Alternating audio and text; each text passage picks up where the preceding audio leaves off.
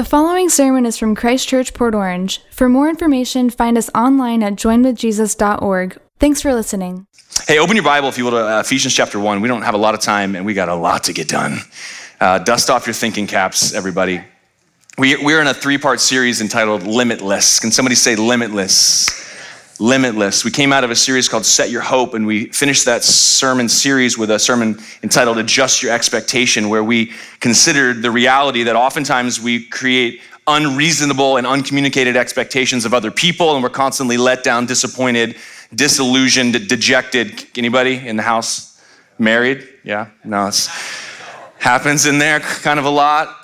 That's battleground. The ground zero, but we have this thing where we expect a lot out of people and we expect a lot out of the world. And so if you find yourself always shocked, that may have something to do with it. And yet, so many times, our expectations of God are so small.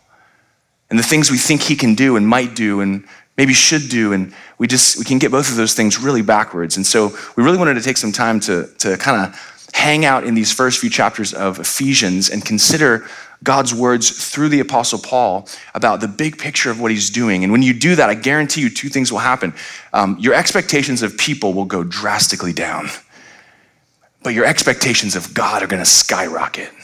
And when your faith towards the God who is begins to engage, there is no end to what you will see God do in your life and through you and around you that you get to be a part of. Your encouragement level will go up. Your joy level will go up.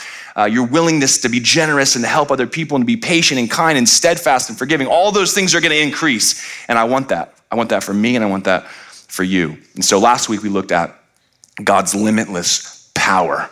God's limitless power. Obviously, we can only scratch the surface. And so I hope these sermons in this series really just create an appetite in you for more. And so you can just hang out and meditate on these words and phrases in Ephesians, in these first three chapters especially. But this morning, I want us to spend our time together considering limitless forgiveness. Limitless forgiveness. And so we're going to read chapter 2, verses 1 to 10. But that is coming back to a theme that the Apostle Paul has already started in, a theme, an idea of forgiveness from Ephesians chapter 1 and verse 7. And so I want to read chapter 1, verse 7 through 10, and then we'll pick up in Ephesians 2, 1 to 10, and you'll see what I'm talking about. There's some limitless forgiveness. So here we go. Ephesians chapter 1, look at verse 7 with me. It's on the screen if you don't have your Bible with you. In him, we have redemption through his blood, which is the forgiveness of our trespasses. And look at this phrase, according to the riches of his grace. We're going to see that again in chapter 2 and verse 7. In him we have redemption through his blood, the forgiveness of our trespasses, according to the riches of his grace, which he lavished upon us in all wisdom and insight, making known to us the mystery of his will, according to his purpose, which he set forth in Christ as a plan for the fullness of time, to unite all things in him, things in heaven and things on earth. How many of you guys have a planner at home? You got a planner in the house? Lord help you families who have no planner. We invite you to stuff and you're like, probably, we'll see, I don't know. We've got to have a planner around. I'm not the planner in our house. I don't know if you figured that out yet. Tiffany's the planner. When people say, hey, we should get together, I say, yeah, we should. You should talk to her because she does that stuff. We'll just talk about this endlessly and it'll never happen because you need a planner. Do you know that God is a planner and he has had a plan from the foundation of the world as we know it, and it is a plan to unite in himself all things. Do you know that's what God is busy doing right now? He is busy uniting all things in himself. You see, you turn on the news and they're not reporting on this fact. In fact, everything that we're hearing is telling us that the world is becoming increasingly divided, isn't it? It does not feel like the world is coming together. Not yesterday, but last Saturday, we commemorated the 20th anniversary of 9/11. And I was watching these 9/11 documentaries, and I was reminded of the unification our nation experienced in the days after 9/11. Do you remember that? Do you remember the perspective that came from recognizing that the person across the aisle from you or the person that votes differently than you or looks differently or believes differently is not your enemy, somebody else is. And because they're coming after us, now we're us again. And there was this reunification. There was a spirit of unity that happened because we had a common enemy. That didn't last very long, did it? Because it doesn't take an enemy to unite us. Truly, what it takes is a redeemer. What it takes is a savior. What it takes is a friend. What it takes is someone to do for all of us what all of us really actually need. And this is what the Bible calls the forgiveness of sins. We are all people of the 20th and 21st century. We are all, most of us from the West, most of us Americans, and we all have grown up with a version of the gospel and a perspective on forgiveness that is exceedingly limited. And when you saturate yourself in Ephesians chapter 1 and 2 and 3, you begin to have your mind opened a bit to what God is doing, and it's a lot different than what is being reported on the news. And in fact, it stands in stark contrast to a lot of what's happening in the world as we're experiencing it, and yet God is doing this very thing, and you know where he's chosen to do it. We learned about it last week, and he gave Christ. What did he say? He put all things in submission under his feet, and he gave him as head to who? To the church. To the church. To the church. You want to know where the unity begins to happen? It's right in here. And so it's now more important than ever that we get forgiveness right. See, we're going to encounter in these phrases, and in chapter 2 especially, the immeasurable, limitless power of God's forgiveness that is toward us and for the whole world. And it's in that forgiveness, the redemption we have in Jesus, is how God is going to put this world back together. He's unveiling for us his mysterious plan from the foundation of the earth, and it's right here in these verses. If you will meditate upon them, they will begin to transform the way that you see the world. And listen, we need this now more than ever, because our enemy, the devil, is getting bold. I'm telling you, the enemy is at work in our world, and he loves division, and he loves isolation, and he loves polarizing people and forcing us into a narrative where we have to pick one of two groups, which then makes the other person our enemy. Do you know he's doing this all of the time? And I'm telling you, I believe this. This is not from the Bible. This is not in Ephesians. Nothing about America is in Ephesians, by the way. I don't know if you know that or not. But my perspective, the enemy hates America. He hates America. He's been working against America since we've been doing more and more and more of the things that honor God. Since the Civil Rights Act of 1964. Oh, he hated that. He hated when we started treating everyone equally and made that the law. He hated that. He hated in 1860s when we were willing to stay together but to fight over the end of slavery and the emancipation of slaves. He hated that.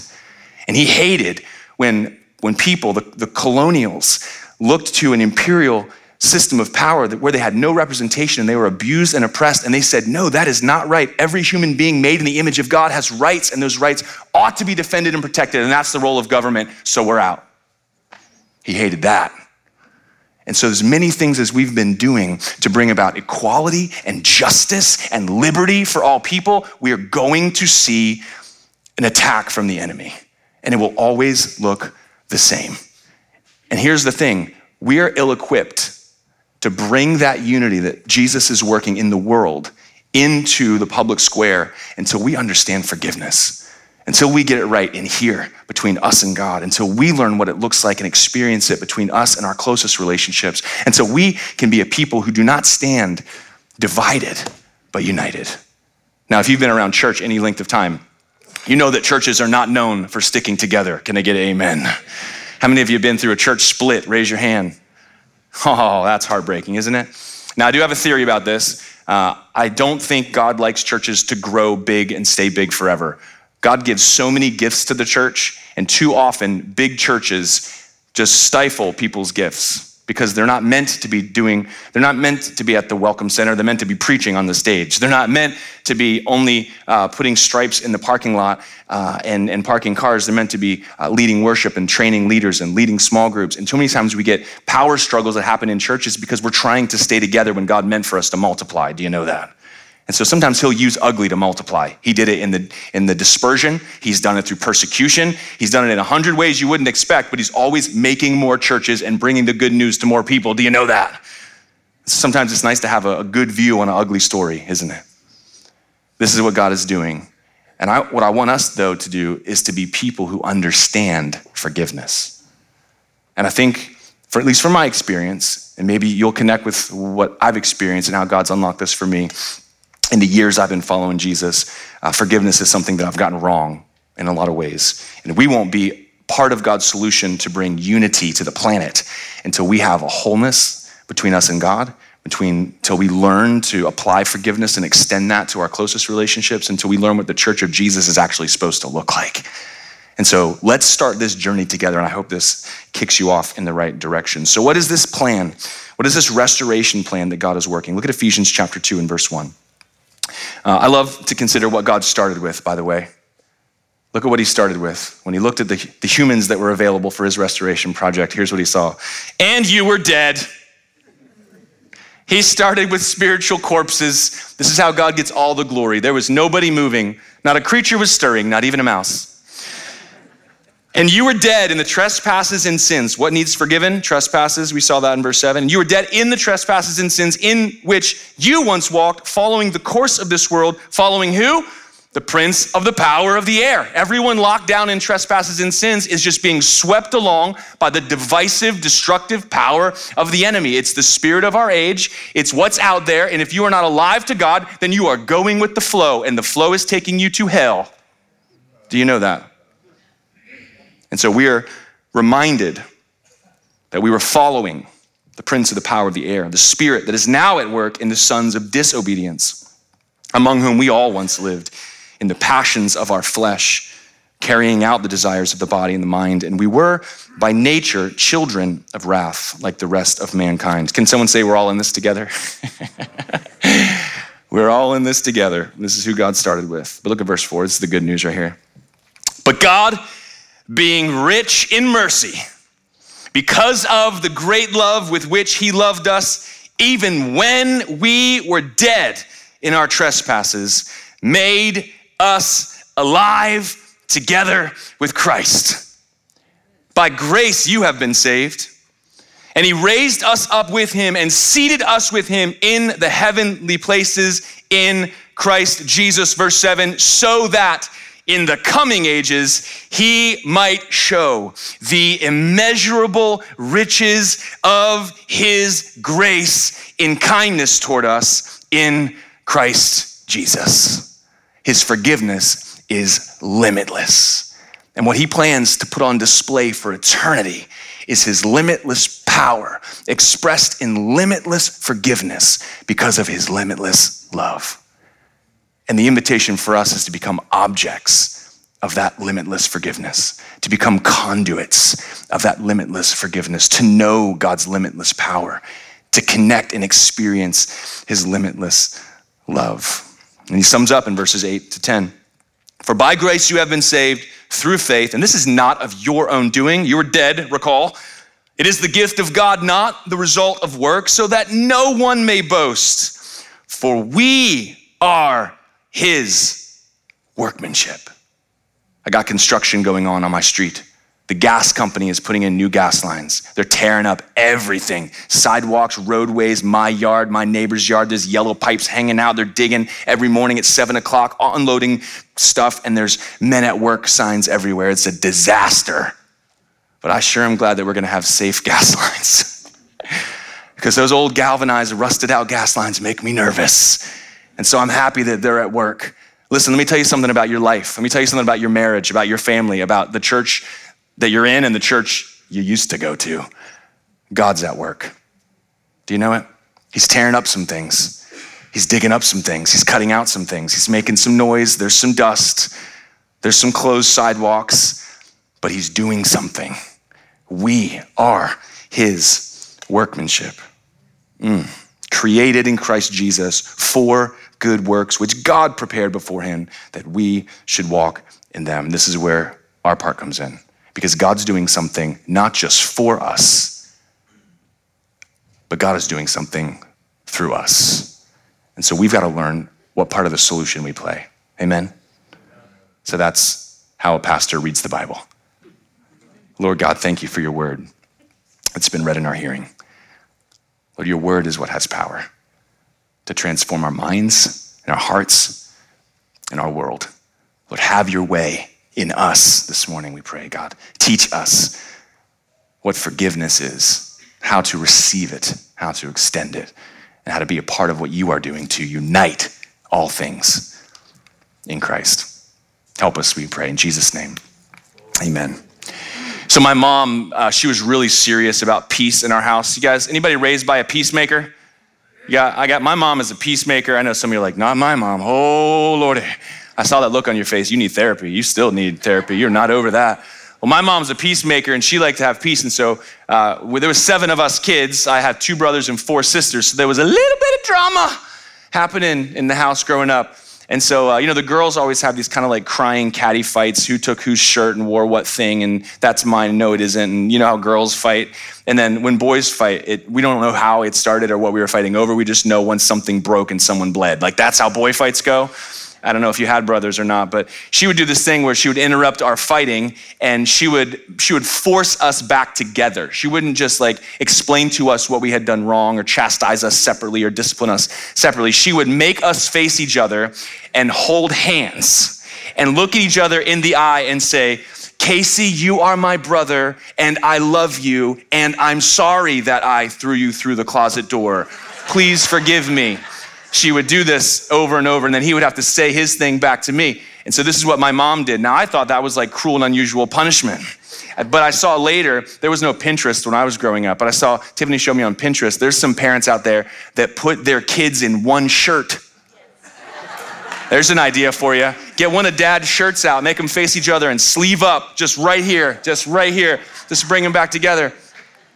There's a beautiful part of forgiveness that we miss out on because we don't understand that forgiveness is God's way of bringing things back together, of uniting. But it's not in our nature.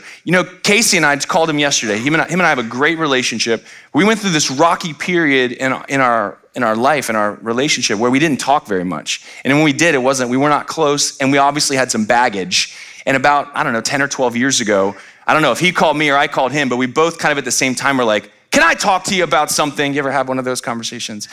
And he apologized to me for some things that he had done, not the closet thing, we didn't care about that, and communicated to me some of the ways that I made him feel. And then I actually did the same thing to him. So he, for whatever reason, always felt like he was living in my shadow and could never measure up and was resentful to me for being the good son. That's what it was like for him. Now, I wouldn't have known that because he was like the popular one that everyone wanted to hang out with, and I was Casey's brother. I remember when we first started using credit cards at the drive-thru. We had a Hardee's in New Smyrna Beach. It was the only fast food on the beach side. We didn't pay for a lot of food there because we knew who worked there. But I remember one time driving through some of you knew who worked there too, driving through the drive-thru and paying with a credit card, and the girl was like, Jesse Jarvis? And I was like, yeah. And she's like, are you Casey's brother? No, I'm not. One of the things that really hurt me, and I have like abandonment issues. So like my brother and I, we shared a room for our whole lives. But when he was 15 years old, he ran away from home. He tried to run away from home on the day before Christmas Eve. He has a big blow up. And it was a good reason. So we had this, it was one of these little closed-in carport bedrooms that we slept in, and it had a back door. It's not a good idea to give your teenage sons entry and access from the house that does not go through at least somewhere near your bedroom. And so my parents discovered that we were using that back door regularly in the middle of the night. And so they decided to move the boys' room and the girls' room to stick us in the room next to theirs with no back door, and the windows were behind and open. And so he was angry about that. And so there was a big fight, and he just decided, he's like, I'm leaving and I'm never coming back. And he got on his bike and he started riding away. And I chased him on foot for 10 blocks. I knocked him off of his bike. I left his bike and I carried him home on my shoulder. I threw him down in the yard and I said, not until after Christmas. I did. That's what happened. It was very ugly. But it was only a few weeks later, he just disappeared, he left. And it actually really hurt me. And when you're a 16-year-old, 17-year-old, you don't know what's hurting you. You haven't learned how to figure out what the problem is. But what I found was that I felt like abandoned by my brother. And so we were able to kind of talk about these things as adults and very easily, with some age and understanding, go, I'm sorry for making you feel that way. I did not realize that's how you felt towards me or I felt towards you. And then now we have a really great adult brother relationship. And there's a union that comes back together, and it can't be forced. I'm sure you can imagine, but when my mom used to make us hold hands, it was not very long before, while we were mouthing the words she forced us to say, we were digging our fingernails into the palm of the other brother until it was bleeding. I mean, this is a regular occurrence for us. And so forgiveness is not something that happens naturally, but when it happens, it is something that brings people back together again. And we need to know this because a lot of us have this idea about forgiveness that is not God's kind of forgiveness. And if I ask you, is there anybody that you have unforgiveness towards? Some of you would say, no, not at all. I've forgiven everybody. I have no list. Some of you would say, I really struggle to forgive this person, my dad, or this person that hurt me, or this ex, whoever, like that person, I really have to work hard to. Some of you are like, yeah, I got a list right here. And you pull it over and you're like, scratch them off the list. I'm like, what kind of list is that? It's scary, that list. So there's like a variety of people's experience when it comes to forgiveness. But for many, many Christians, because we know we're supposed to forgive, we decide we're going to forgive and we try to forgive. But if I was to ask you, tell me who hurt you. Sometimes our list is a mile long and we can think of everybody and everything. And the only way that we're actually living in what we call forgiveness is because I forgave them and now I never want to see you ever again. And I'm into Walmart and there you are, and I'm out of the Walmart, so I don't want to. And so there's this thing that happens where we think we know what forgiveness is. And so I'd love to just take a little bit of time for us as we evaluate how are we supposed to partner with what God is doing in the world to unite all things in Christ through the church. I mean, he's given the whole world is his footstool. It's in subjection to him. And he's been given as head to the church, and he's doing this thing, this miracle with limitless power out of limitless love, and he's doing it through redemption, which is the forgiveness of sins, and we are the messengers of that good news. We are the carriers of that antidote for the planet. And so we need to be the people who really understand what forgiveness is and isn't. Here's a definition that Google provided when I typed in forgiveness. A common definition of forgiveness: stop feeling angry or resentful towards someone for an offense, a flaw, or a mistake. That's the Wikipedia kind of definition of what forgiveness is in our world. There's a technical definition of forgiveness: to cancel a debt, as in, he proposed that their debts should be forgiven. And so there's like a technical or financial use of the word. And then forgiveness has also become a colloquialism where we say things like, you'll have to forgive my inquisitive mind. Or maybe you say, pardon my French. I don't know how you say that, but we have this idea of it's just this little thing that we say of like, set this aside or don't let this bother you. And so we use the word forgive in these ways, and that's just the way that we use them. But none of these things really reflect what forgiveness is when you start to read about it in the Bible. And the scriptures talk about, in him we have redemption, the forgiveness of sins. These concepts, while related, do not fill out or explain what forgiveness is. And so what is forgiveness? Well, if you're a note taker or you care about holding on to these definitions, consider it for a moment that forgiveness is the removal of separating sin and the restoration of a relationship. The removal of separating sin and the restoration of a relationship. It's both of those things. And the Bible uses this term redemption. A lot of us, we don't use the word redemption. We use it in worship songs. I don't know where you use redemption. The only other place besides church that I think of the word redeem or redemption is on the back of a coupon. No cash value. Redeemable for only said BOGO. I don't know, like there's like this turn it in idea, but like the concept of redemption has to do with being enslaved, and it has to do with being paid a price to get out. I'm not gonna ask how many. Raise your hand if you've ever been to jail. You ever been bailed out of jail? Yeah, no one should raise your hand. But the idea of being bailed out or having someone pay a price to set you free is what redemption is. Have you ever had any experience in pawn shops? Have you ever pawned something and you need money and you bring something of value and you get far less money than it's worth, and then it disappears from and you have a time to pay it back at an exorbitant interest rate, and if you don't, then that thing is then sold for profit, and you have this little period of redemption where you can get that thing back. And our humanity is in fact as if we have pawned ourselves, we have hawked ourselves for whatever freedom we have to seek power and pleasure in other places, and then we are now enslaved and no one is coming and we cannot pay the price. And God's plan for humanity is that he provided the price to set everyone free, to redeem all people, to put all things back together. And because of the remission of sins, the forgiveness that we have, the sin is then removed as an obstacle, but now two people can come back together. You and God are now good. And guess what? You shouldn't be. You should not be good. But God is not like the world. God is not like other begrudging people. When God forgives, he forgives fully. Do you know that God does not put you on probation? Do you know that? Do you know that the moment you turn to God in humility and repentance and say, would you forgive me? He says yes, and then treats you as though it's never happened. When he looks at you, he sees the perfection of his son. He counts you as righteous, and he does not wait to see if you change. And in fact, he knows that your change happens arduously slowly. This is what forgiveness is. It's the removal of separating sin and the restoration of a relationship. In him we have redemption through his blood, the forgiveness of our trespasses. And how is that? According to the riches of his grace. God is not cheap, and there is no one God can't save or won't save. Nobody's off limits. There's not a way you can mess it up enough. He has the riches of his grace and the blood of Jesus to bring forgiveness to everyone. Isn't that great news?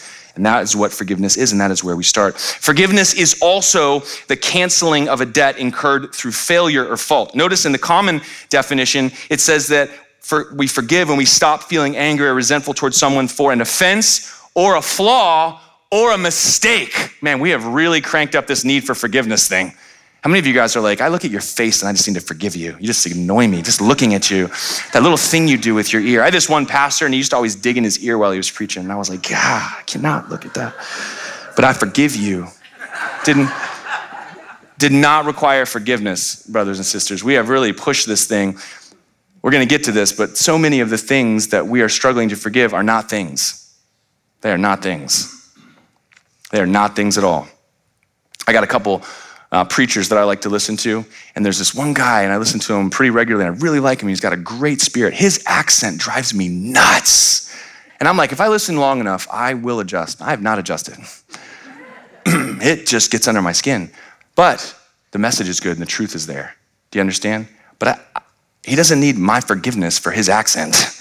There's been no separating sin to be removed. It's just not everybody is exactly like me or like you. Can I get an amen? And so we actually have incurred a debt through failure or fault, and God has dealt with that debt. Colossians 2:13-15 says it this way. This is similar to Ephesians, same writer. Paul says, and you were dead in your trespasses, in the uncircumcision of your flesh. God made alive together with him, having forgiven us all our trespasses by canceling the record of debt that stood against us with its legal demands. This he set aside, nailing it to the cross. When Jesus was nailed to the cross, so was all your sin. Everything that separates you from God, everything that incurs hurt on other people, God absolved it, God removed it, it is canceled, it is no more. The scripture writers run out of illustrations to describe. It is far removed as east is from west, heading in the opposite direction, never to be seen again. It is on the bottom of the sea. It even goes so far as to say, God has put our sins behind his back. As though God is some kind of dog chasing his tail. The idea is, it's not there anymore. I can't see it. It might as well be gone. And so this is what God does through forgiveness. He cancels the debt. So that's what forgiveness is. And we could fill that out. I could spend weeks on that. But I also want to just point out a couple things that forgiveness is not. Forgiveness is not. My mom was really good about this first one. Forgiveness is not saying it doesn't matter. She would do this thing where we'd have to apologize. Say, you're sorry to your brother. I am sorry. Actually, he never said, it's okay. My sisters did. I'm sorry, sister. And she'd say, it's okay. And my mom would say, it's not okay. It's not okay. We don't say it's okay. We say, I forgive you. Why? Because it's not okay. This is one of the things I love about real forgiveness. I love about real forgiveness. It's not saying that what happened is okay. So many people want to force you into some forgiveness that's false, that said, you ever have somebody apologize to you for being insensitive, for you're being too sensitive? You ever had that? You ever try to work something out? They're like, I am really sorry that you are so thin-skinned that you couldn't interpret my comment in any other way. You ever have somebody turn an apology on you? You ever experienced that? Not yet? Buckle up, it's coming. I've had these people I've known that just can't say they're sorry. You ever had anybody? We had this one guy, we called him the Fonz behind his back because he couldn't say he was sorry. He'd be like, it is unfortunate what occurred between us. You know, like they're trying to get it out. I remember seeing this cartoon in the newspaper, and it showed a guy in front of greeting cards, and the lady walks up in the next frame and says, can I help you find something? And then he says, I'm looking for something that hints at remorse without acknowledging fault. You know, like, I'm just trying to say, I wish this hadn't happened, but it's not my fault. I didn't do it. And so there's a lot of apology that happens like that, where we're forced into feeling like something's wrong with us and we need to forgive someone, when in fact, they will not even acknowledge that what they did is wrong. Can I get amen? Anybody? Listen, the thing I love about forgiveness is whether they admit it or not. When you say, I forgive you, you're able to say, that was wrong. And so if you have a feeling of injustice, that's not a bad thing. Forgiveness acknowledges injustice. Forgiveness actually acknowledges sin and the effects of that on a person. It actually says your pain is justifiable, your anger is normal, but your choice to forgive actually acknowledges that and then allows you to move past it regardless of what the other person thinks. This is so important. Forgiveness is not saying, it's okay, it doesn't matter. You know what happens when we try to forgive like that? We press it down, we push it away, and it just grows into resentment and bitterness, and we become an angry, broken person because we haven't learned to be able to say, no, that was wrong, but I forgive you. Do you see that? This is important. Forgiveness is not saying it doesn't matter. Secondly, forgiveness is not a one-time experience. I don't know if you've ever been told this. You just got to make a choice to forgive. Anybody? You just got to forgive. Decide to forgive. As if the moment you said, I forgive you, all of your feelings of resentment and anger disappeared. Has that ever happened to any human? It doesn't work like that. Forgiveness is not a one-time event. It starts with a decision. That is true. Somebody say amen. You won't forgive anybody until you decide to. Your heart will just run wild with anger and animosity and resentment. You have to actually go, you know what? I am going to forgive this person. But that moment of decision is not forgiveness. Forgiveness is what happens from that moment forward, where every time that feeling comes up, you deal with it and say, no, I'm not going to treat them that way. No, I'm not going to remember that. I'm going to choose not to think about that. I'm going to choose not to dwell on that. And Lord help me, I'm going to choose not to talk about it. You ever try to forgive somebody? And then 3 months goes by and you're doing fine. And then you see somebody in Target and they're like, hey, I'm really sorry. I heard about what so-and-so did to you. And you're like, oh, you haven't heard the half of it. What did you hear? What did they say? Who did you hear it from? And how did this happen? Oh, they like to think that's what happened. You think you're going to be able to forgive that person when you go down that rabbit trail? No. You got to learn to shut your mouth, distract your mind, choose to forgive, and stick with that choice until God does his work to heal you and you don't care anymore. But that does not happen in a moment. And it's okay if it doesn't. Everybody take a deep breath. It's gonna take a while. Somebody say, it's gonna take a while. You can tell your spouse that, I forgive you. Well, come here then. No, it's gonna take a while. It's gonna take a while. I'm serious. It's not supposed to happen just like that. And you're gonna have to choose. And I know this from being married. As a man being married to a woman, which is God's design, one of the things that you gotta learn to recognize is that sometimes the thing she's upset about is not at all what you just said. So I realize that now. As soon as I see my wife upset, I tell myself, you have no idea why she's upset. The likelihood that it's the thing you think it is very low. And so you have to do some investigative journalism to uncover the point. And sometimes it's just that something set her off for a thing you did 6 years ago and she's still trying, right? And I just let her try. We don't have to talk about it right now. A little trigger thing will happen. It won't have anything to do with they didn't have broccoli at the grocery store. I was gonna make a shrimp with broccoli, but they didn't have broccoli at the grocery store. What happened? What did I say, right? Has nothing to do with that, but something triggered and she's trying to forgive. And so we just gotta give each other some slack to keep forgiving. Can I get an amen? All right. Thirdly, forgiveness is not forgetting. You ever have anybody tell you forgive and forget? Forgive and forget. Forgive and forget. You know what Bible verse that is? No, it's not in there. You know who can forgive and forget? Not you, just God. Do you know that? You don't forget. Your brain chemistry is actually wired to remember. When a hurt hits you, your brain literally writes it down on a part of your brain that never forgets anything and usually responds irrationally. That's where it goes. Thank you, Jesus. Thanks for designing the human mind to be defensive and self-protective so that we write our hurts in a place we'll never forget. You see, what God did is a miracle because he chose to actually forgive and forget. He says in the new covenant in Jeremiah 31 that he would forgive our iniquities and remember our sins no more. It doesn't mean the information is gone. It means that he chooses never to dwell upon it, never to consider it, never to look at us and put two and two back together. And that's the call that we have. But we have the God of forgiveness in our hearts to empower that. And this is what he's calling us. You don't forget. You don't forget. You choose not to remember. Let's be realistic. Can I get an amen? And then lastly, and most importantly, forgiveness is not trusting a person who has wronged you. It is totally 100% acceptable for you to be in a trust-based relationship with someone who betrays you and for you to forgive them and then not trust them anymore and for a very long time. This is the reason Jesus makes a provision for divorce in the case of adultery, because you can truthfully forgive a human being for grossly sinning against you and betraying you, but that does not mean you are safe to then be in a trust-based relationship with that person who has violated that trust. Do you understand? And so forgiveness is a choice that you make, but trust is a response that you have to your knowledge of a person. And so you can learn to trust somebody again, but it comes from them changing and demonstrating that over a long period of time. Do you understand? And so forgiveness and trust are not the same thing. And so it's very possible for you to forgive a person genuinely from your heart, commit to it, make the decision, carry it out, suppress the feelings, deal with them, ask for God's help, choose not to talk about it, don't bring it up in a relationship, and then still have to go, I guess we'll see if you're serious. And that's the reason some people leave churches. You have someone in leadership betrays your trust, says something they weren't supposed to, does something that they weren't supposed to, and you go, listen, I forgive you, and we're fine, and if I see you in Walmart, I'll give you a hug. I'm not gonna run from you, but I'm not gonna listen to you teach me anymore. Do you understand this? Because the trust is gone. And so if you want trust back, you gotta be willing to go the distance. And so I'm saying to all the betraying people in the house, if you've betrayed a person and you've thought of their unwillingness to forgive you or trust you immediately, and you've equated that with forgiveness, you're actually wrong. And so let the forgiveness happen and let it be spirit empowered. But if you want to keep that relationship intact, you have to give that other person the time they need to watch you be different. And that's where the trust will come from. Trust and relationship and forgiveness are not the same thing. We need to recognize this, because if we're going in with faulty expectations, we're setting ourselves up for a train wreck.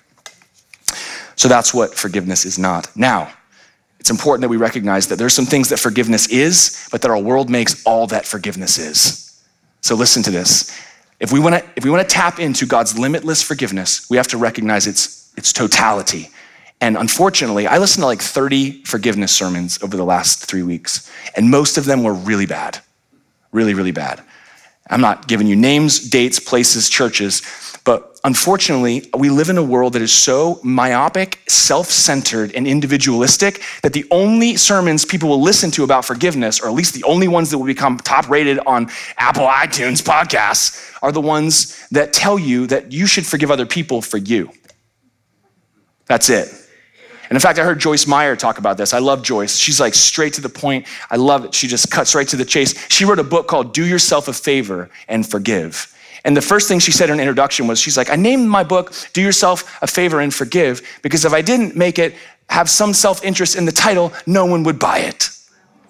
But she's like, it's not for you.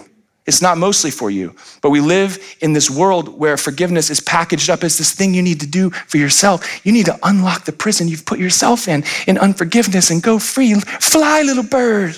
Like, it's all about how you feel. And that's what forgiveness really is. And forget if they say they're sorry or if anything ever happened, or forget what God's doing in the world. As long as you're free from bitterness, that's all that matters. And so enjoy your little forgiveness pill, everybody. It's ridiculous. Now, here's the good news. Forgiveness actually does set you free. It does. They're not wrong. But that's not all that forgiveness is. Forgiveness is not just for me. Forgiveness is for we. Do you know it? God is doing something to put the world back together. And if I think that forgiveness is just my way of moving forward for my sake, then I'll leave people in the dust. I'm like, I'm good, and I don't care if I ever see you again. Yes, I forgive you, and also you're dead to me. Think about that for a second. But there's so much garbage out there that wants to zoom in on this one part of forgiveness, and then we think we've done it and we've missed it. We're not even close to doing the work that God wants us to do. Do you understand? I'm a little upset about that one. And then lastly in this section, forgiveness is not only for me, forgiveness is not only forensic, and I'm not thinking CSI, I'm thinking judicial. Part of the American Protestant gospel, in that it's responding to a works-based Catholic medieval religion, is that it focuses in on both the sovereignty of God and salvation, that we have nothing to do with it, but also that the point and the center of all theology is justification, where God pronounces us innocent in Christ. Now that is not untrue, but when that becomes the center and filter through which you look at everything, then you can turn forgiveness into this forensic, judicial canceling of a debt, and it becomes transactional and not relational. Now this is in the minutia, and some of you are like, that went over my head. That's fine. Probably isn't that big of a deal anyway, but it's been hard for me. I have, in the way that I understood the gospel, narrowed down forgiveness to a thing that happens like a transaction. And I had no element of relationship in there at all. And it's affected my relationship with God. I'm like, I know we're good, but it's not because God loves me or likes me or wants to be around me. It's that he can't see what a screw up I am anymore. Because he put some magic Jesus cloak on me that makes me disappear like Frodo in The Lord of the Rings. And now he can't see my sins because of his forgiveness, which is a transaction. It's wiped clean, nailed to the cross, set aside, is no more. The balance sheet's empty, but it's not just transactional. Forgiveness has always been relational. God wants to bring you right close. This is why Jesus portrays the story of the prodigal son and the father running and wrapping his arms around his dirty, stinking, smelling, barefoot son who's been feeding pigs and has ruined everything and made everyone's life miserable, but his son is home. And that's God's forgiving love. It's not just transactional. I think like 3 of you needed to know that. All right, let me land this plane. Now, the last kind of myth I want to debunk is we are used to hearing that forgiveness is just sometimes too hard. Now, forgiveness is hard. I'm not saying it isn't. You say, I'm going to forgive you, and then again and again and again, there's these little flare-ups in our hearts, and they get triggered from memories, and they get triggered from conversations, and then the person does it again, which is the worst, and we experience the work of forgiveness, and it feels really hard. But I'm here to tell you, the reality is that forgiveness is not hard. Forgiveness is impossible. Forgiveness is not hard. Forgiveness is impossible, because outside of what God can do in us, we do not have the power to forgive other people. We might be able to do a mind trick and go, I have done worse things to other people than this person did to me, and so there's therefore some way that I can access forgiveness for them. But that doesn't mean you have the ability to forgive everybody, because somebody will come along that will do you way worse than you've ever done anybody wrong. And where will the power come from? Forgiveness feels hard, but it isn't hard. It's impossible. But in Christ, it is essential and it is empowered. See, you are here this morning because God drew you into his presence and he brought you joined with Jesus in Christ. Anybody in school right now? You are a student. Your mind is aware of your assignments and the places you're going and the things that you're doing. Some of you are in a relationship right now. You change your status on Facebook from single to in a relationship, or maybe it's complicated. But you're in something. Do you know that through faith in Jesus, you actually come into Christ? And guess what? In Christ, God empowers forgiveness. You are swimming in forgiveness. You are breathing in forgiveness. You are drinking down forgiveness every day. You are walking with the God who forgives. You are literally overwhelmed, washed over. You have an unending supply of forgiveness at your disposal. And this is the trick. I want everybody to get this. If you're going to tweet it, this is what you tweet. Forgiveness does not come from you, it comes through you. Forgiveness does not come from you. You having a hard time forgiving? I can't forgive them. Are you trying to do it yourself? Or do you have access to God's limitless forgiveness? Forgiveness is not hard. for you by yourself. It's impossible for you by yourself. And it's essential if the world's gonna be put back together. And this is what we've got to understand. This is why Jesus says things like, in the end of the Our Father prayer, you guys know the Our Father? Our Father who art in heaven, hallowed be the name. Can we go now? Right? And you ever get to the end? If you forgive others their trespasses, your heavenly Father will also forgive you. But if you do not forgive others' trespasses, neither will your Father forgive your trespasses. Now, some of us were raised in a church where this was taught to us like a threat. Did you guys get the threat forgiveness? That's how I learned it. You better forgive, because if you don't, God won't forgive you. And if you die when God hasn't forgiven, you know it's gonna happen to your soul. Oh my God, I'm sorry, I forgive you. That's not what Jesus is saying. He's referencing the reality that forgiveness comes from God to you and then through you to other people. And when you stop up the flow of forgiveness, you are cutting yourself off from God's supply of forgiveness. Do you understand? This is what I call constipated Christianity. It is. Some of you are backed up. You are. You got all this stuff coming in, and you're not letting it go anywhere. You guys are like, you crossed the line right there. No, I haven't. I haven't even crossed the line. I'm not even against my daughter Meredith. She comes up to me like 2 years ago and she goes, Dad, have you seen the movie Constipation? And I'm like, what? No. She's like, it's because it hasn't come out yet. She did. She said that. She said that. And now you're going to say that to somebody else today. I guarantee you. You'll probably botch it. You'll probably mess it up. You'll be like, oh, what was it? Oh, it was so funny. Because we can't remember jokes. Our brain doesn't work that way. But listen, so many of us are having this like, I can't forgive. Listen, you gotta let that stuff flow through you. You gotta get it out. You were made to forgive. And in fact, sometimes it's our unwillingness to forgive other people that is locking us up in a less than experience that God wants to break you out of. You were made for this. That's what Paul is saying. God is going to put on display in ages to come his immeasurable grace towards us in Christ Jesus. And that's got to come to us and then flow through us. And listen, when we become conduits of God's limitless forgiveness, the world will change. It will change. The devil is out there right now trying to polarize our world. He wants to make it about black and white. He wants to make it about left and right. He wants to make it about liberal and conservative. He wants to make it about, you pick the polls, and we are out there having conversations and buying into this underlying presumption that we have to be one or the other. And then if we identify with one group, now we are positioned with animosity towards a whole other group of people. That's not God's story. Do you know it? It's not. And it's getting worse and worse and worse. We say the devil's in the details. The devil's in the division. He is. The devil's in the division. But we have access to a God that forgives everything. There's nothing that our God can't forgive because of the power of the cross, because of who Jesus is and what he has done. That is what we are joined into. That is the source of limitless forgiveness. I have like 3 closings and I don't know which one to use, and I have 2 minutes. You can just stay for second service. I'll use a different one. I don't know. In Matthew chapter 18, Jesus talks about if someone sins against you, go to your brother. If he doesn't hear you, bring somebody, go to your brother. If he listens to you, you've won your brother. If he doesn't listen to you, take it to the church. And there's a lot of churches that have this like church discipline process where they go after people who are outside of the fold and they bring them through this whole thing. It turns into a whole thing. This is really actually about forgiveness and restoration. It's really about forgiveness and bringing people back together. That's what forgiveness is. And so we've been learning about that. And at the end of that, Peter is the show off, and he says, Peter came up to him and said, Lord, how often will my brother sin against me and I forgive? As many as 7 times. And this is him going, watch me, Lord. Because the going rate was 3. 3 strikes and you're out. That's what it was.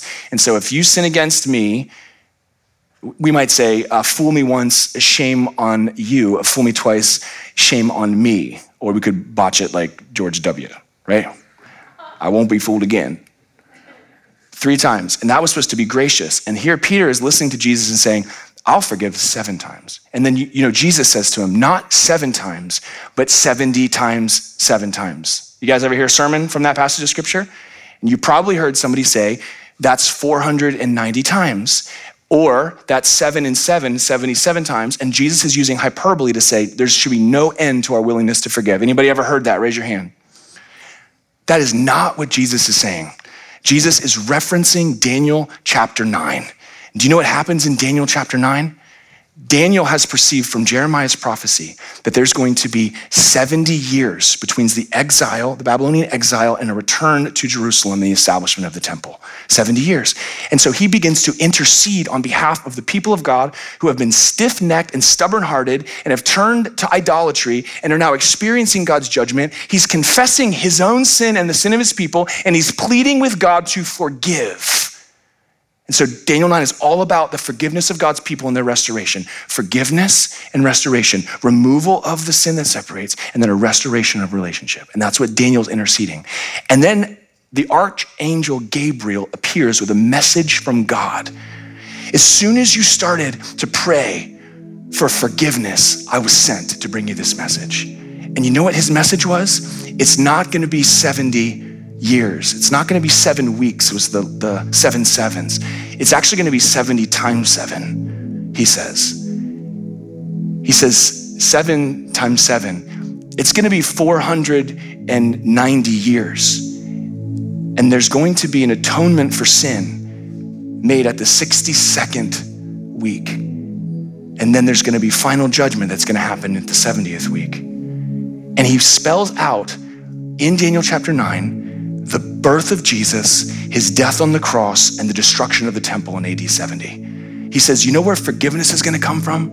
You are not a source of forgiveness, but Jesus is.